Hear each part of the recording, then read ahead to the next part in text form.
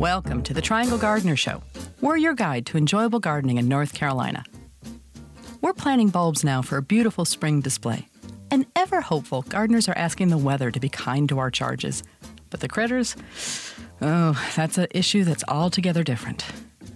Is there a gardener among us who hasn't declared war on a four-legged species? The sight of a doe can strike terror into my heart. And, well, others turn into Mr. McGregor at the sight of a rabbit. And then there are the dreaded voles. Garden Destinations made this story possible. It's a new digital magazine for travelers who want to include public gardens in their travel plans. Their website is gardendestinations.com. Here's Dan Mason with his story of war.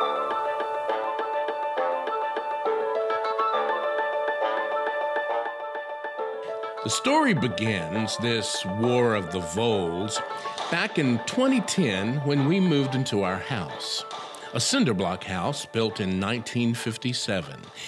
It had a great corner lot with a garden under the oak trees. The garden added to the charm of the house, and we both saw the potential, but it would require hard work as it involved pulling down lots of vines. Not for the faint-hearted.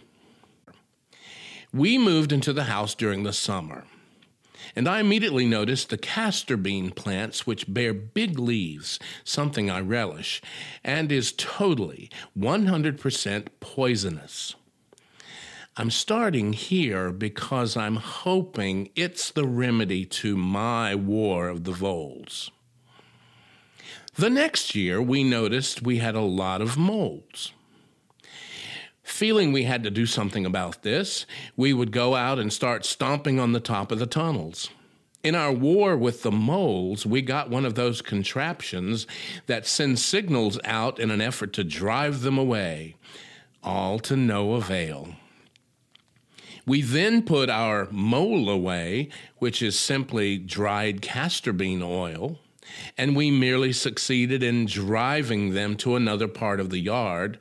This was the beginning of the War of the Voles because voles love the tunnels made by the moles. In the spring of 2015, I went about my normal gardening practices, involving going to the garden store and buying everything. I also have a greenhouse where I start seedlings, especially valuable for my vegetable garden. I began putting out the seedlings, only to have them go poof. Where did they go? While walking around the front yard where we'd planted many tulips, I noticed a tulip wilting. Reaching for it, I realized it could have been a flower in a vase. Where was the bulb? Obviously, an evil vole had come around to enjoy a tasty snack. Then my chives, something deer won't touch, began going down the vole hole. Pretty soon the holes were in 5 different locations in the garden. I stopped buying new plants. What's the point? These voles had chased me to Google. One of my first suggestions is one I'm still using. Just set out mouse traps. The method is to bait the mouse traps with peanut butter, situating them next to the hole, as that is where the voles emerge at night.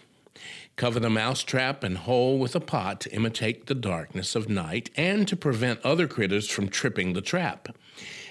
Soon, the number of my victims was numbering in the teens. However, sometimes I would actually lose mousetraps, which were nowhere to be found. Where did they go? How can mousetraps simply walk away? A few I found down the hole, and some were never located, so they became the vanishing mousetraps in my mind. To secure the mousetraps, I devised a method that I now began to use. I attach a long twist tie by stapling it to the mousetrap, while looping the other end and attaching it to a stick anchored in the ground. However, this wasn't a foolproof method, as I found several scattered around the yard. Because I'm a non-chemical thinker, I didn't resort to the method a friend had used. which is putting rat poison down the holes and covering up the holes. My motto is this: I try to be as organic as I possibly can. The war suddenly escalated. One day I was looking at the 2 camellias we had planted 3 years ago. They had finally begun to bloom, but I noticed one was leaning strangely. When I went to try to straighten it up, whoever has to straighten up a 3-year-old camellia, I realized it was leaning because it had no roots, and I effortlessly lifted it out of the ground. Soon the other camellia pitched over, as did a mahonia and some aspidistra. Meanwhile, the traps were either disappearing or were losing their baits. Clearly, the voles were winning, so it was back to Google again. That's where I learned about gassing with carbon monoxide. Clearly, I was a gardener out for vengeance. I ran a garden hose, crafting an adapter out of aluminum foil on one end of my truck's exhaust so it wouldn't fall off. The other end of the hose went down the vole hole. I started up the truck, and voila! Carbon monoxide entered the vole tunnels. Each hole would get 15 minutes of carbon monoxide. An important question was this: how many voles did I have? Research showed that one female vole could produce a litter of 10 times a year. This awful fact spurred me on with the gassing, which I estimate took 3 days to do the whole yard.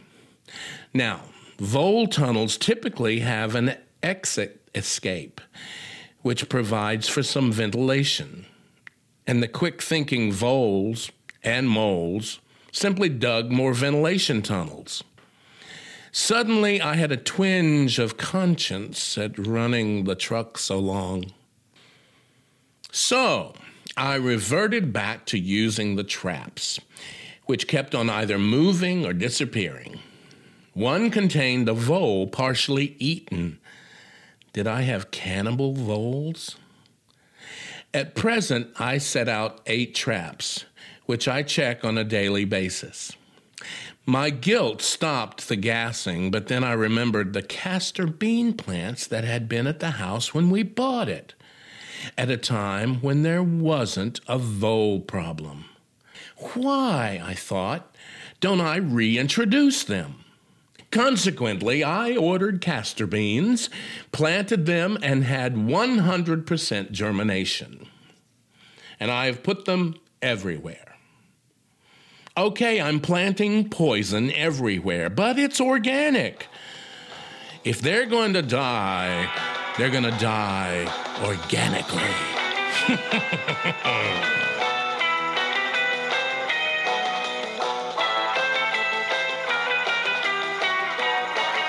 At last report, Dan's trapped 40 voles. He's even established a vole graveyard. And there's another mystery. Each morning, the graveyard's empty again. I'm Lise Jenkins, and this is the Triangle Gardener Show. We're your guide to enjoyable gardening in North Carolina. You can find our show on iTunes, and if you'd like what we're doing, give us a review. Thanks for listening.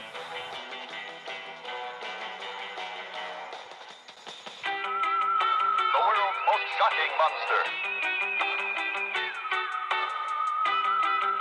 Never have you known such cringing terror, such sudden shock.